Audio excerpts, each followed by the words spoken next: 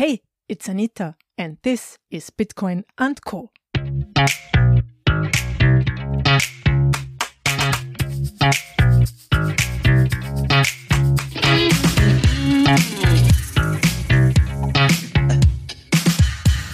Mastering freedom. Hello, girls and boys, ladies and gentlemen. Welcome to episode 74 of the Bitcoin & Co. podcast. Today's guest is Bewan. He is a married father of two living in Germany. Since 2017, Bitcoin is the only money Dale is using. He does not own or hold any fiat currency like euros or US dollars. We will talk about his motivation for doing so, how his wife and children deal with it, why he is using different identities, what LSD has to do with all of it, and if he is paid in Bitcoin and much, much more. Before that, I'm playing you a message that was sent in by Tamzin. Hi Anita, I'd like to ask about this Bitcoin core. I want to understand the difference between Bitcoin, local Bitcoin and Bitcoin Vault. I'm trying to figure out in which way I can get money. So I like to invest because when I'm trading is just killing me. I will dedicate a special episode to this topic because I get these questions very often. Many people are confused by the thousands of altcoins or scam coins that use Bitcoin in their names. In the next couple of days, I will release an episode with my answer and an explanation how to invest in Bitcoin without getting wrecked from trading. If you want to get notified about this episode, please go to your podcast player and look for the subscribe button and hit it now. Next time, Bitcoin & Co. will show up in your podcast player automatically. And please do me a favor, write a recommendation on Apple Podcasts. It helps a lot to spread the news about the show. Thanks. If you have a question or a story to tell, you can send me an email to hello@anitaposch.com or you can visit anita.link/74, where you will find an audio recorder to send me a message. Also, the show notes of my conversation with Bewan are on this page. And now, a word from my sponsors. Local Bitcoins is one of the most trusted and the largest peer-to-peer Bitcoin trading platforms in the world. On Local Bitcoins, you can buy and sell your Bitcoin in an easy, fast and secure way, always protected by escrow. Unlike stock-like exchanges, Local Bitcoins allows you to trade with people like you, and you can choose any currency you prefer and find a safe payment method to complete your trade. Local Bitcoins also offers a web wallet, so you can trade and deposit and send out your Bitcoin all in one account. Go to www.localbitcoins.com to buy and sell Bitcoin. Shift Crypto and their BitBox02 hardware wallet. I've known the team behind the BitBox02 for some time now, and I feel we share the same values. We believe in financial independence, and that means holding your own keys. We care about making it easy for everyone to keep their Bitcoin safe. The BitBox02 is a Swiss-made hardware wallet. It makes it simple to store and use your coins. I especially like that they have a Bitcoin-only edition too, and I can use it directly with my phone.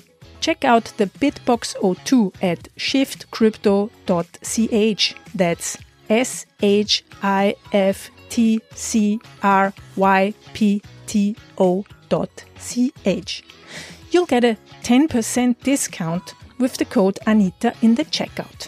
Not your keys, not your coins, is one of the basic rules in Bitcoin. Therefore, I definitely recommend using a hardware wallet, which is what most crypto experts use. For those who have difficulties with the technical requirements and constant maintenance of hardware wallets, there is the card wallet. The card wallet is a very simple and secure solution for long-term storage of Bitcoin and Ethereum. No software updates needed, and it leaves no traces on the blockchain. You can give it away as a gift or inheritance. You can send Bitcoin to it, and all you have to do is to store it in a safe place. The manufacturers are the Austrian state printing house and Coinfinity, Austria's first Bitcoin broker founded in 2014. Order your card wallet at cardwallet.com/Anita and get 20% off. And finally, A shout out to the Let's Talk Bitcoin network, where you can find other Bitcoin-related podcasts like Proof of Love, Bitcoin Audible, POV Crypto, and more.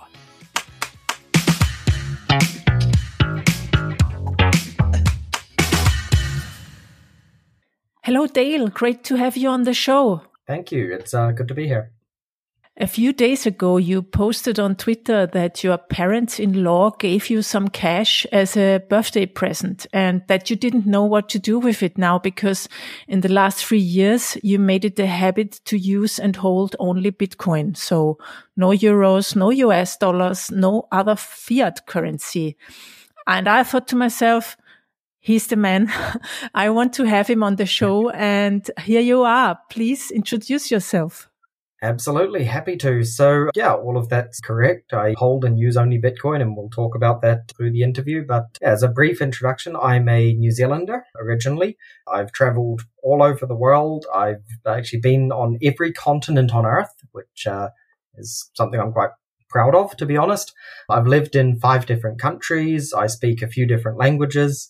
These days, I live in Germany. I'm a father of 2, so married, 2 children. I'm a polymath, so that means I'm interested in basically everything, and I find connections between things. So I could, be interested for a couple of years in something like neuroscience or something like economics or something like quantum physics, and actually go in and study some of those things and then kind of find connections between them and patterns. So that's something I really enjoy doing, and that's also how I kind of first stumbled into the Bitcoin world.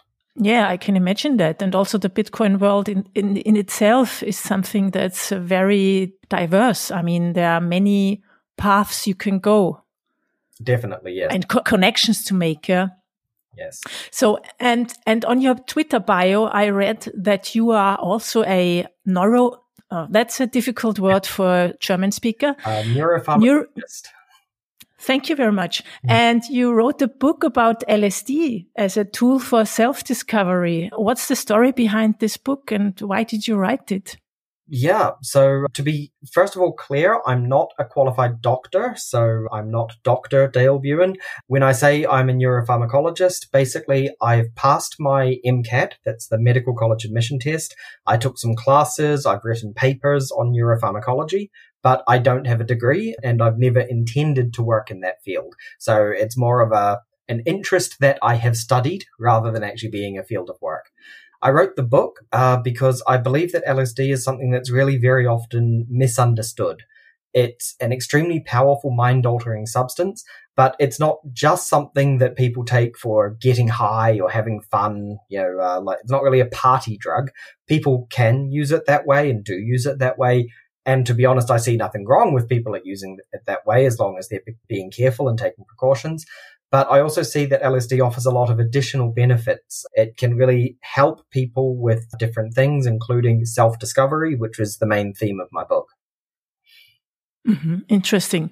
And do you know, are there already countries or medical schools or psychologists or Psychotherapeuten in German who use this kind? I hear a lot of Tim Ferriss podcasts, and he's often also talking about drugs for psychotherapy and things like that.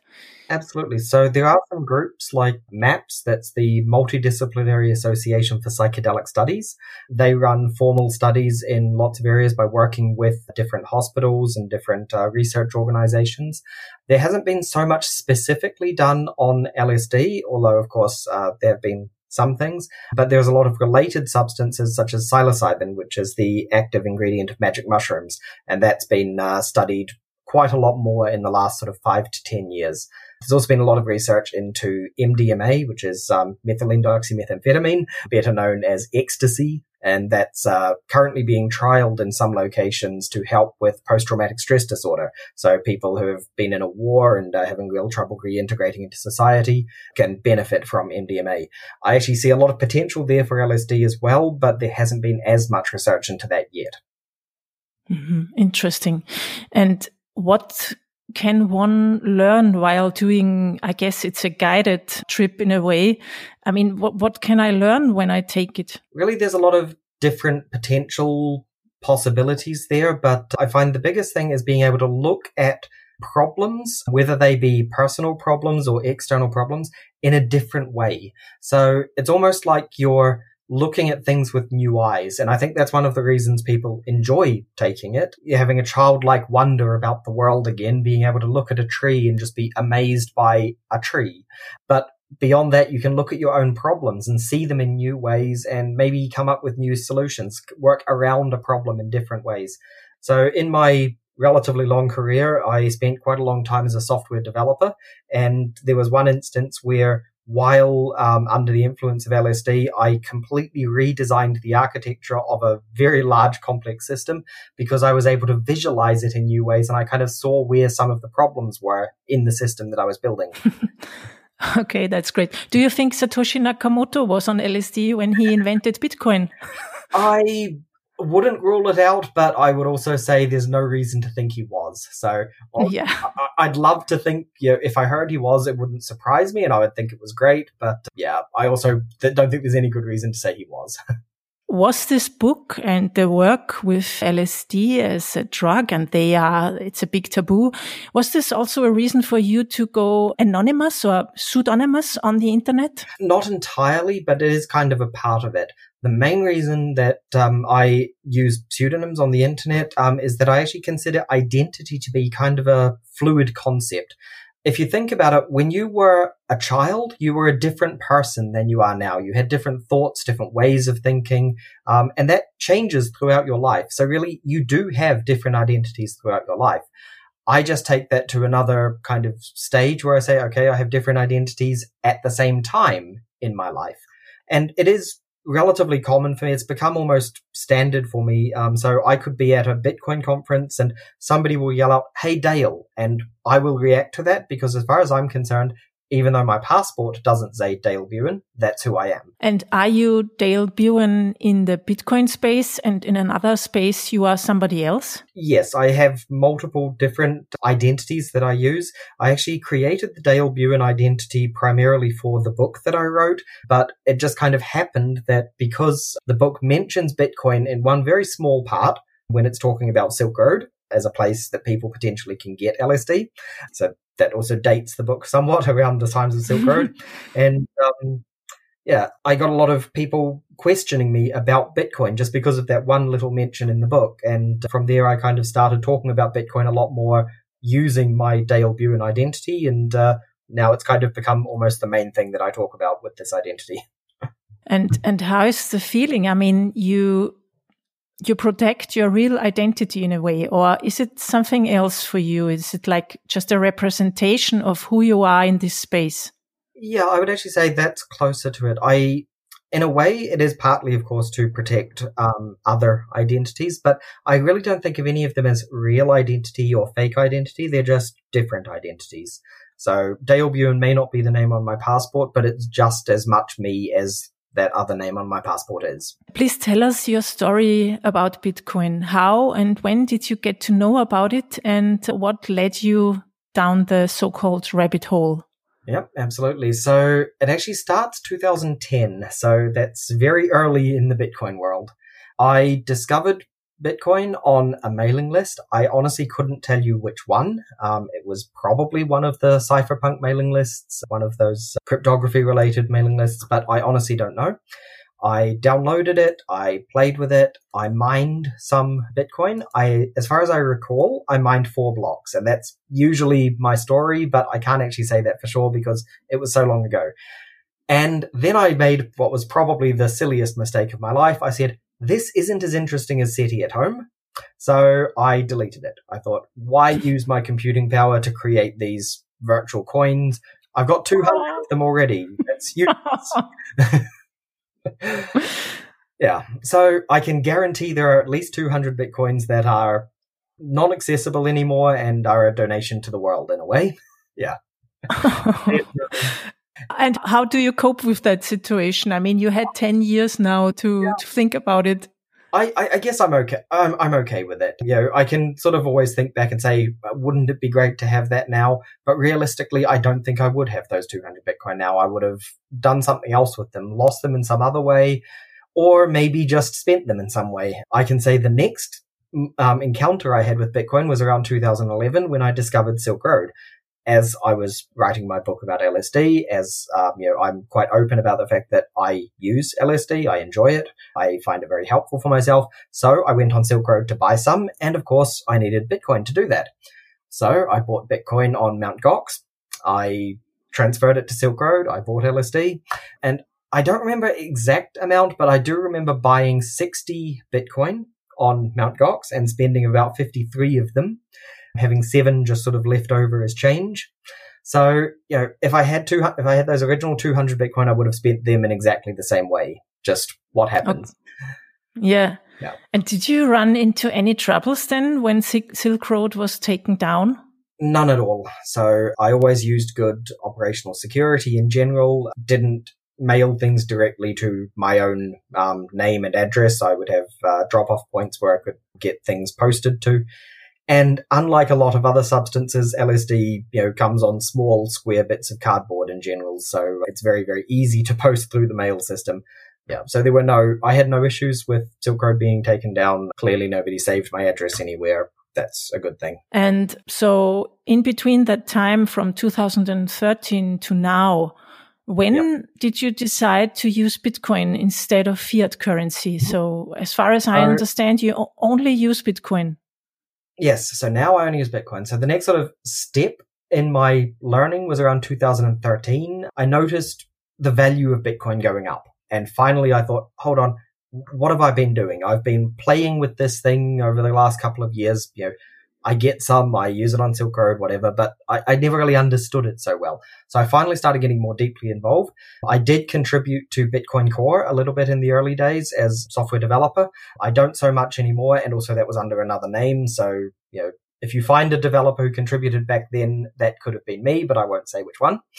Then I really sort of got into the whole idea of spend and replace. So I would, spend my Bitcoin on something and then replace it from fiat. So if I had, spent 50 euro worth of Bitcoin, I would buy another 50 euro back again. So I would always have the same amount of Bitcoin. But in 2017, I kind of had an epiphany. I had just had this thought come into my head that people complain about spending Bitcoin because of the price appreciation. They think, okay, if the value is going to go up, why spend it now? Because, the opportunity cost is that you're losing all of that future value. So, and I realized you actually have the exact same opportunity cost for holding fiat. If I hold 50 euro that I don't convert to Bitcoin, then the price appreciation of the Bitcoin that I could have bought is identical to having spent 50 euro worth of Bitcoin. It's the exact same thing, mathematically speaking. So it made no sense for me to hold fiat currency anymore. And I just said to myself, okay, I'm going to stop doing that. It was complicated at first, but I stopped holding fiat currency and only held Bitcoin from that point forward. I'm in the spend and replace phase. And I think I just have a little bit of euros in my banking account because sometimes, I think to myself, but I have to pay things in euros. And if I convert it first to Bitcoin and then back into euros, then that doesn't make sense because I have to pay transaction costs and maybe fees for the exchange. What would you recommend? Is it better to just use Bitcoin, although I might need euros? I think that's a matter of how easily you can get by on Bitcoin only, because to be honest, I wouldn't necessarily recommend at this stage to anyone to do the way that I'm doing it. I know that I am actually incurring additional costs that I wouldn't necessarily have to incur if I held fiat. But I have also kind of decided that what I'm doing is worth it for me and as a way that I can show other people it is possible. So I do occasionally incur some costs that I wouldn't otherwise incur, but to me it's worth it and it just makes sense. You have a wife and 2 children. Do you have another banking account with fiat, or are you all living on Bitcoin? So we are all living on Bitcoin with the small exception that my children will occasionally get cash money from grandparents or something. So my son just had his first day of school. So he's just transitioned from kindergarten to school, and his grandparents gave him some fiat money for that. So he's got, I think, maybe 20 euro or something. But that's the only fiat in the house. I do have a bank account, but it stays on zero. My wife doesn't have a bank account at all anymore because she doesn't work. So she figured, why keep a bank account and pay for it when there's no money going in or out? Yeah, my bank account occasionally gets a little bit of fiat in it. For example, my book sales on Amazon, Amazon have no method to pay me other than sending money into my bank account. So that's how Amazon pay me for book sales. And yeah, that gets immediately converted to Bitcoin when it comes in. And I think you are working as a software developer for a big company. Are you, your wage is also in euros, or? I really need to update my Amazon profile. I actually no longer work as a software developer. I did until 2016, maybe 2017. From there, I transitioned more into management. And actually, I left that large company in 2018 to join a smaller Bitcoin related company. Right now, I'm actually in between jobs because I decided to leave my last company when they decided to start, in my opinion, essentially just scamming people. I don't really want to go into details too much, but they decided to do some things which I consider very unethical. So I had to leave the company. Mm-hmm. So you're a Bitcoin purist in a way? Yes. So you only hold Bitcoin and you only use Bitcoin, no other altcoins and stuff? That's right. In the very early days, I started to look at some of the others to try and see, okay, what is up with these things? Could they offer something of value? Could they be something interesting for me? But I kind of realized that from a technological point of view, if they're going to do anything interesting, it's something that Bitcoin probably can implement and will implement if it can be. And from an economic point of view, it really doesn't make sense for there to be multiple currencies in the long term. Money is essentially a type of protocol. It's the way that we communicate value between people. And the communication of value acts in a lot of ways like a computer protocol or a network protocol. And if I think about other kinds of network protocols, they tend to always start off as lots of competing standards, lots of competing protocols, and then it narrows down to just one. So if you look at computer networks in the early days, there was a lot of different competition to TCP/IP. There were things like Novell's IPX/SPX, and Apple had their own AppleTalk protocol. And there were all of these different standards. Now everything is TCP/IP because it doesn't make sense to have competing standards. And to me, I see money as the very fundamental concept of money as being the same sort of thing. Value transfer between people. It doesn't make sense to talk about different kinds of value when everything can be abstracted as one simple value and then you build stuff on top of that. So for me, I am what gets called a Bitcoin maximalist, but out of reasoned ideas, not out of just some kind of loyalty where I say, I hate everything else. It's more, I just don't see how we can have a world with more than one. But on top of the base layer, like the protocol, the Bitcoin protocol, we are going to have, and we already have, loads of other, like say, protocols like the Liquid network and tokens and smart contracts and stuff. Do you look at these developments, and are you going to use these kinds of things? How do you think about those? Definitely. So I actually think those kinds of approaches are the correct approach. Going back to the same analogy of TCP/IP for network protocols, you build everything else on top. So if you need to transfer files, you create a file transfer protocol. If you need to transfer web pages, you create a hypertext transfer protocol. So you can build other things on top of a base layer, but building other things as competition beside it doesn't make a lot of sense. So I think the LNP-BP project, the Lightning Network Protocol, Bitcoin Protocol project, is exactly the right direction. And I think there's going to be a lot of amazing things built around that. I also think the LSAT, the authentication token approach, is really, really interesting. Mm-hmm. So I guess you're also using Lightning wallets and the Lightning network for paying bills and stuff. Primarily, yes. I actually have, I would guess you could say I've got 4 different wallets other than ones that I'm testing or playing with or whatever. So I've got 4 real wallets. One is my sort of equivalent of having cash in my pocket, and that's my Lightning wallet. I've convinced most of the smaller businesses where I live to accept Lightning payments from me.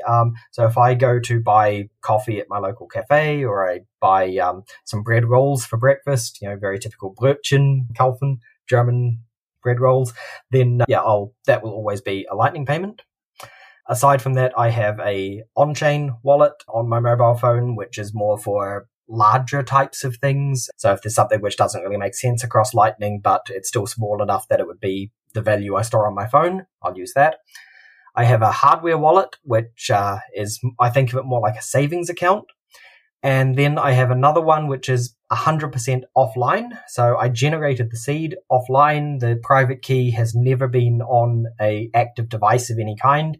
The private key is then split up and stored in multiple locations around the world, and I just have the public keys on a computer where I can generate new addresses to send to. And I think of that as more sort of my really cold storage, long-term savings. Mm-hmm. In different places around the world, do you have safety deposit boxes there, or how do you do that? It's a mix of different things. So for my cold storage, I don't really want to describe it in too much detail because of security reasons, but let's say, some of it is things like safety deposit boxes. Others are things like in the custody of people I can trust, knowing that those are just parts. So even if they take that part and, they can't do anything with it unless they get more parts. Mm-hmm. So you basically went around in the area where you live and suggested to the shops that they should take Bitcoin. I mean, how did you do that? It's a slow and difficult process, but it's something I've actually gotten quite good at over the years. It's been 3 years I've been doing it now. So my usual way is I will just walk into a shop. If I haven't been there before, I'll ask if they take Bitcoin. Yeah, they will almost certainly say no. And then I'll say, oh, sorry, I can't buy anything here, and I'll start walking out. Most of the time, they will just let me walk out. But if you do that in enough places, then after a while, somebody will say, well, hold on, what is this Bitcoin thing? That gives me a chance to explain it to them, and from there, I can get them to accept it. It's a slow process, and it usually takes a few months of them saying, well, okay, maybe I'll accept it just from you first. I won't accept it from other people. Let's figure out what is this thing, and then they, a few conversations. But I also do a lot of phoning around. So a good example would be my children, of course, occasionally need haircuts. And a simple thing like finding a hairdresser. I spent about 3 hours on the phone calling around different hairdressers. And finally, one of them said, okay, I don't know anything about Bitcoin and we don't accept it officially, but one of our hairdressers here is interested in that Bitcoin stuff. Maybe you want to talk to them. So I have a deal with one of the people who works at this hairdresser, and they will basically pay their company in cash, and I will send them Bitcoin for haircuts. Great. But why do you do it? Because, I mean, I could also go into shops and ask, but I don't do it because I think it's exhausting always to tell people why they should use it and get a lot of resistance, It is exhausting, and it's why I'd also say I don't necessarily recommend other people do this. It's not a practical way to do things for most people. It's harder than just using fiat. It's doesn't bring any particular strong benefits compared to having maybe your savings in Bitcoin, but also having some fiat that you use for daily things. I would say at this point, I do it mostly out of a way to show that it can be done, and maybe encourage other people who would want to consider doing the same, and also normalizing it a bit in the eyes of the people who I'm dealing with. So it's not typical that a small bakery or a small hairdresser's shop or something even think about Bitcoin on a day-to-day basis. So this really does help spread awareness as well. It doesn't benefit me anywhere near as much as it benefits the people I'm talking to. Yeah, and other Bitcoin holders. Yeah. And so you're very long actually into Bitcoin. So you also experienced the hype cycles, or let's say the bull and bear markets. How did that feel? Like, for instance, in 2017, when suddenly your wealth grew, 10 times? Yep.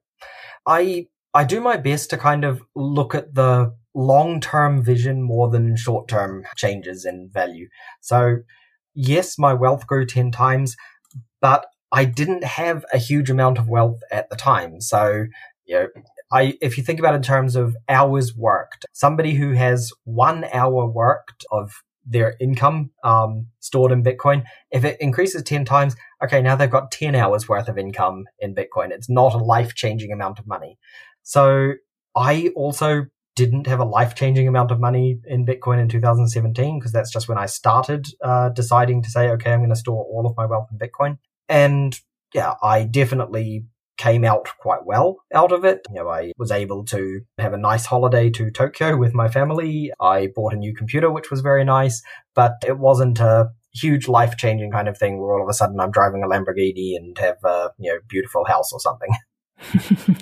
If you would want the Lamborghini. Yeah, I actually also really wouldn't. It's not much of a family car. Exactly. Okay, great. So are you prepared? I mean, when the next bull run comes and Bitcoin might go from 10,000 to, 50,000 in a few months, are you prepared for that? How do you stay sane? Yeah, I'm not sure I do stay sane. Sane is always a relative term, but I don't really think of the short-term value changes, and I expect it's going to increase in value. So in a lot of ways, it's more just confirmation of my expectations, and hopefully one day I'll be able to live much nicer lifestyle than I do now, perhaps without even working. I'm hoping I can offer my children a much better future than I would have been able to without Bitcoin. So for me, it's more just about, okay, I've got savings and they are increasing in value, and that's a good thing. I don't plan on all of a sudden going crazy and buying a local castle or something. And does your wife also use Bitcoin?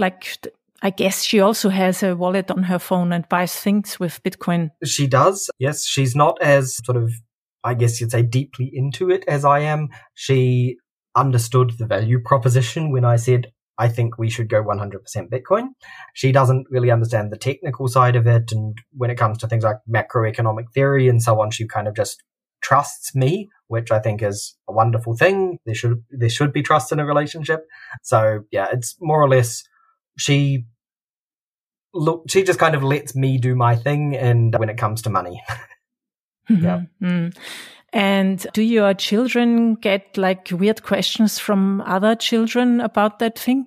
They do, and my daughter especially loves explaining it. So last year she was in 3rd grade and she did a presentation to her class about Bitcoin. And after that, her teacher was a Bitcoiner. So she did a good... Oh, that's great. That's a great story. Thank you for that. And your family and your friends, I guess they also know that you only use Bitcoin. Yes, they do. And that's something I actually am always a little bit careful of, because I do have to think about the idea of potentially fake friends, people who, think, oh, okay, Dale has a lot of Bitcoin. Maybe he's going to, be really, really rich one day. So I'll be his friend just for that. But in general, my friends are the people who aren't that interested or impressed by wealth and money, and they care more about things like making the world a better place. So to me, it's just, I will spend my time with people who are like-minded, want to make the world a better place.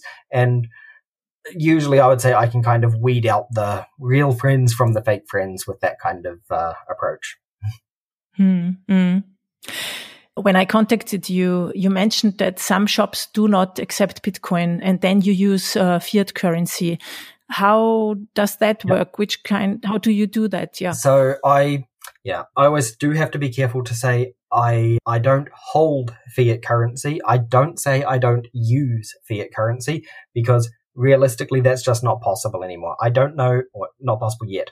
I don't know, for example, anywhere where I can pay for petrol for my car in Bitcoin. I haven't found a single petrol station who will accept Bitcoin, and I do need to put petrol in my car.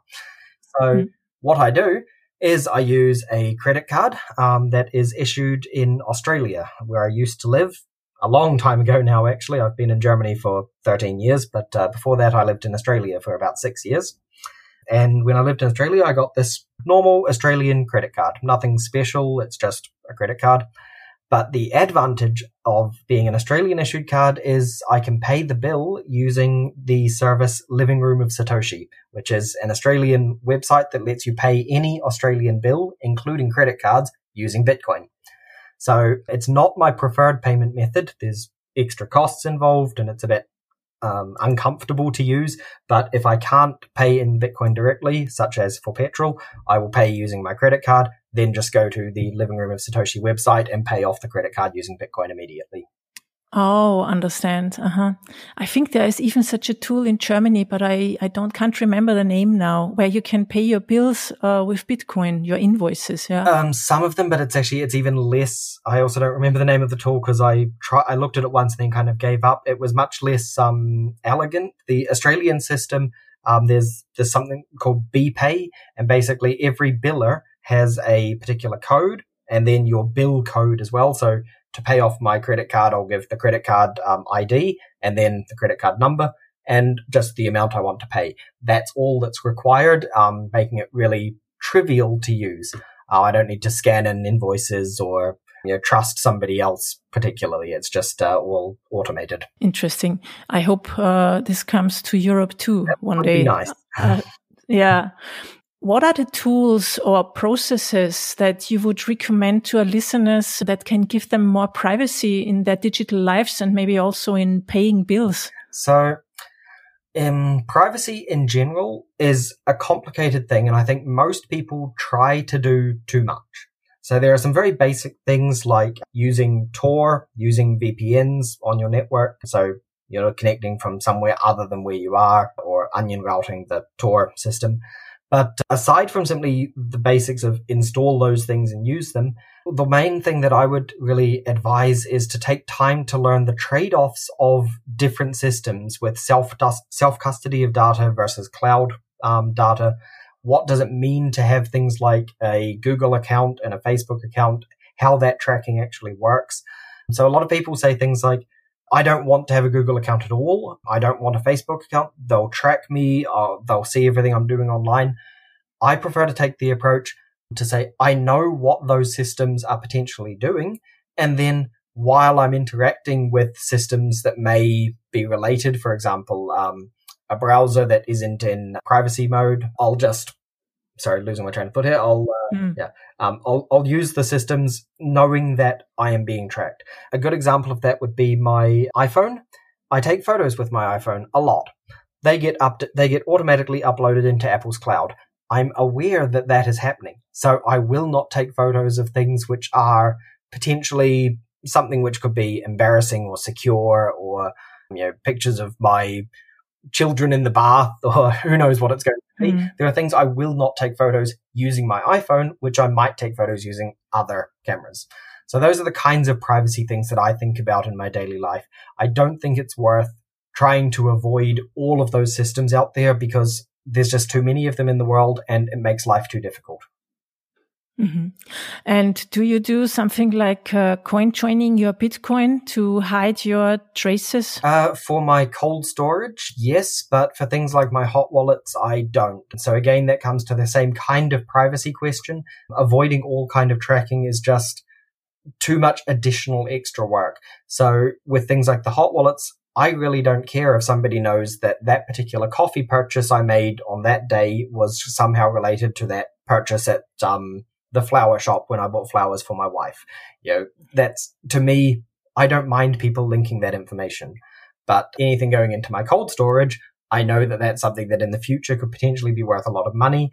And I don't want that to necessarily be easily traced and connected back to me. So coin joins happen before anything goes into cold storage. Are you actually or still scared of losing your Bitcoin? Generally not. I trust the mathematics of Bitcoin to know that the only way I'm going to lose it is my own error. I will potentially make a mistake at some point and lose it. That's one of the reasons I've got those 4 different wallets. If I mess up something on my Lightning wallet, the most I can lose is the amount that I've got in there, which is not so much. The cold storage wallet I have, I put a huge amount of work into making sure that that is not only secure, but also not going to be lost in any reasonable way. So yeah, the more I'm storing, the more care I took in how to secure it. Mm-hmm. And do you also have a routine how you are checking your seed? How often? Is there do you have like a checklist? Yep. So actually, no, and kind of for good reasons. On the hot wallets, it's not worth it because there's not enough money. And on the cold storage, checking the seed in some way would basically reduce the security. So I do, for example, I would have to put together all of the parts and check, okay, is everything okay? Mm-hmm. But I do routinely check that the parts of the seed are still where they should be and nothing's happened. So, if part is in a vault somewhere or a safety deposit box somewhere, I'll check that it's still there, but there's no major technical work involved with that. And I also guess that you have a guide for your wife and your children if something happens to you. Yes, I do. So, of course, I can't give all of the details because that would be away what it is, but part of it involves a trusted third party. You can think in terms of like a lawyer executing a will. That means there is somebody who can't access the value of it, but they could potentially block my family from getting it. The other part of it is something that my family knows. So it's a mix of their knowledge and this knowledge from a third party.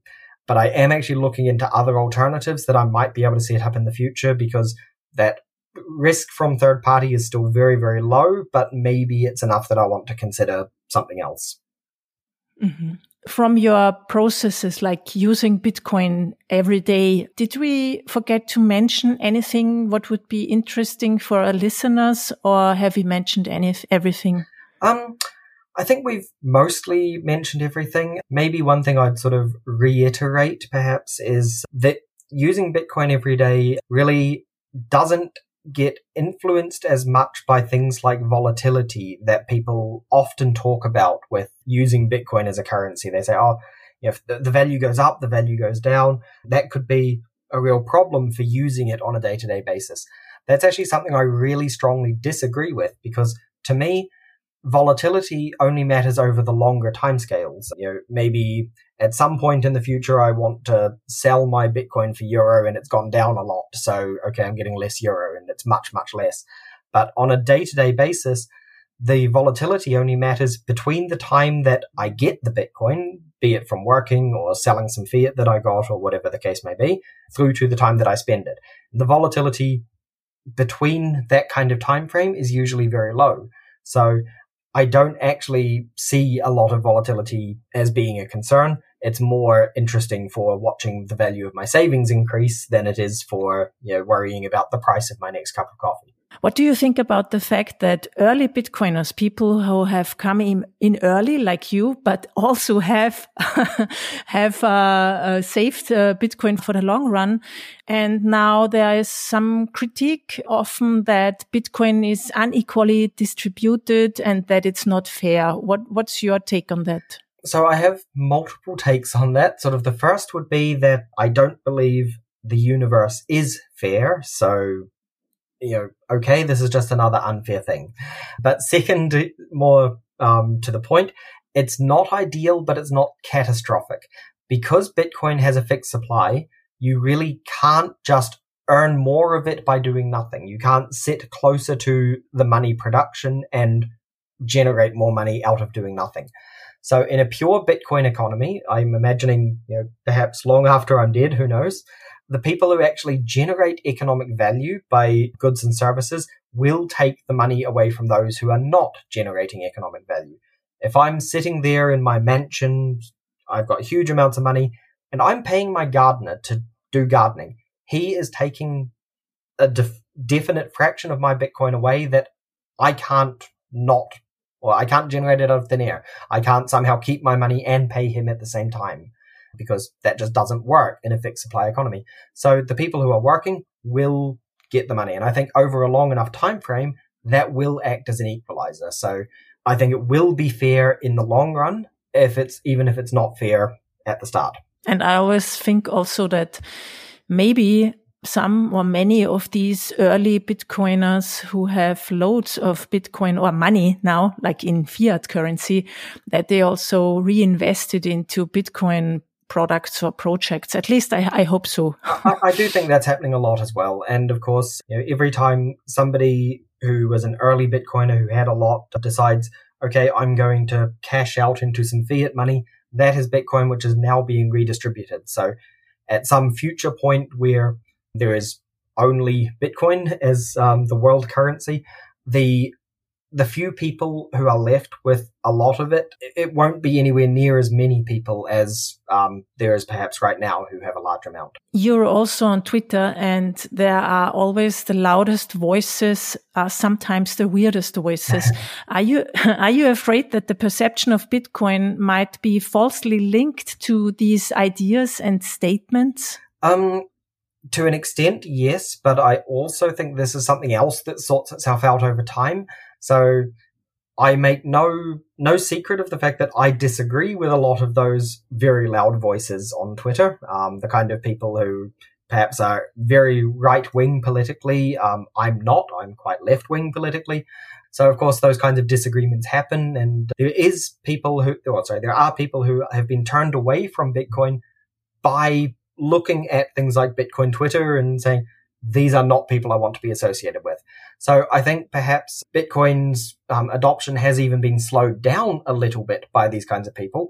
But I don't think it's something which is going to ultimately cause too many problems or stop the adoption of Bitcoin. It just slows it to an extent. Main reason for that is Bitcoin's value as sound money is more convincing in the long term than simply association with people who might have some really dumb ideas.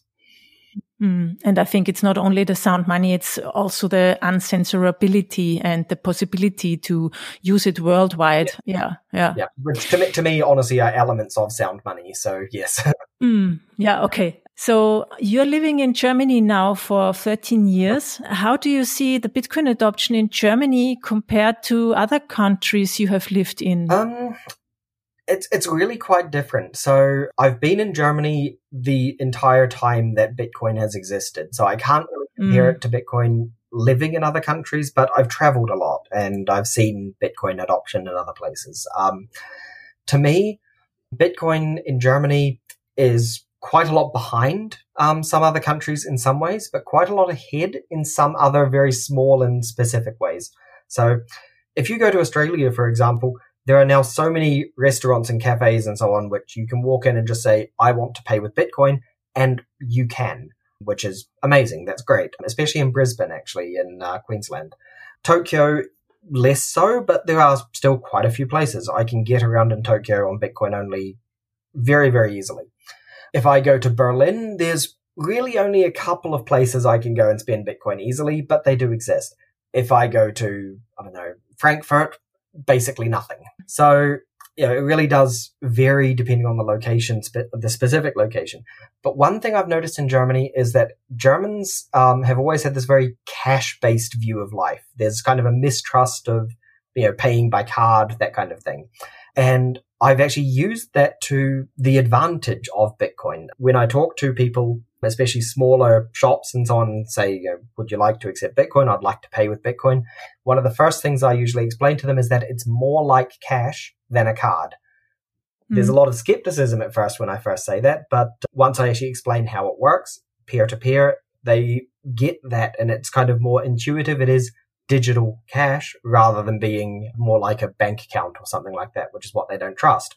So in that way, I actually find it sometimes easier to convince Germans than I would have in London, for example, where everything is pay by card, pay with your phone. You don't touch cash, haven't in a long time.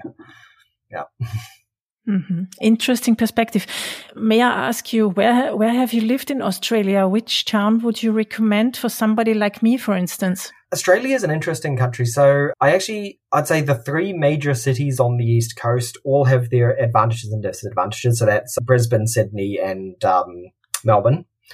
Brisbane, for me personally, is way too hot. I grew up in a cold part of southern New Zealand. Living in a hot place kind of just kills me after a while. And the other problem with Brisbane, and I hate to say this for any of the Australian listeners, but Brisbane is an extremely racist city, and that's something I could never really get over. Yeah, too many honestly just racist people, and that bothers me. Sydney is really quite nice, very beautiful, very green. Sydney's got a lot of sort of forests and parks and that sort of thing. It's really nice in that way.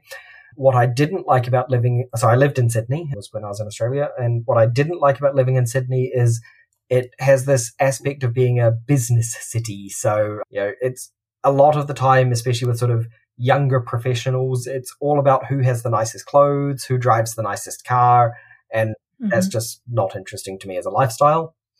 Melbourne, I think, is a really great city. The only kind of disadvantage with Melbourne is the weather is incredibly volatile. So, if people think Bitcoin's value is volatile, you should see Melbourne weather. 4 seasons in a day, easily. Okay, thanks for that. Because whenever it's possible to travel again, I hope that I can, because I like summer more than winter here in Austria. And I would like to spend my Austrian winter in Australian summer. That seems reasonable. Yep. Last time I was in Vienna, it was 44 degrees. That was completely insane. Yeah, that's possible. Yeah, in the last years, it's getting hotter and hotter. Yeah, Dale, thank you very much. Thank you very much for your time as well. It was really a pleasure talking to you. Yeah, I think so too. I'm so happy that I have a real life example, a person who's living in Europe, living only from Bitcoin. I think this is rather special. And it's also a way to see for others, for listeners, that it's possible, although you say yourself it's hard and you don't recommend it. But I guess in the coming years, it will be easier and easier. Yeah, I certainly hope and expect so. Yeah. And do you want to tell our listeners where they can follow you? Sure. So I am on both Twitter and Reddit under the name Dale Bewan. Other than that, actually, if you were to simply Google Dale Bewan, you would find my books on Amazon and potentially other places where I can be found. I'm not somebody who cares about how many followers I have. I'm not a influencer of any kind. I'm just somebody who likes to get his opinion out there. Thank you very much. I'm happy that I found you on the wide internet. And maybe one day we can meet in person when it's possible again. And I wish you all the best, and also for your family. Sounds good to me. Thank you. Have a great evening. That's it for today. If you like my show, please share it with your friends and hit the subscribe button in your podcast player now. Thanks to my sponsors who make it possible that I can produce the show. Localbitcoins.com, Shift Crypto with the Bitbox 02 and Coinfinity with their card wallet. Music. Start with Yes, Delicate Beats. Idea, content and production. Yours truly, Anita Posch.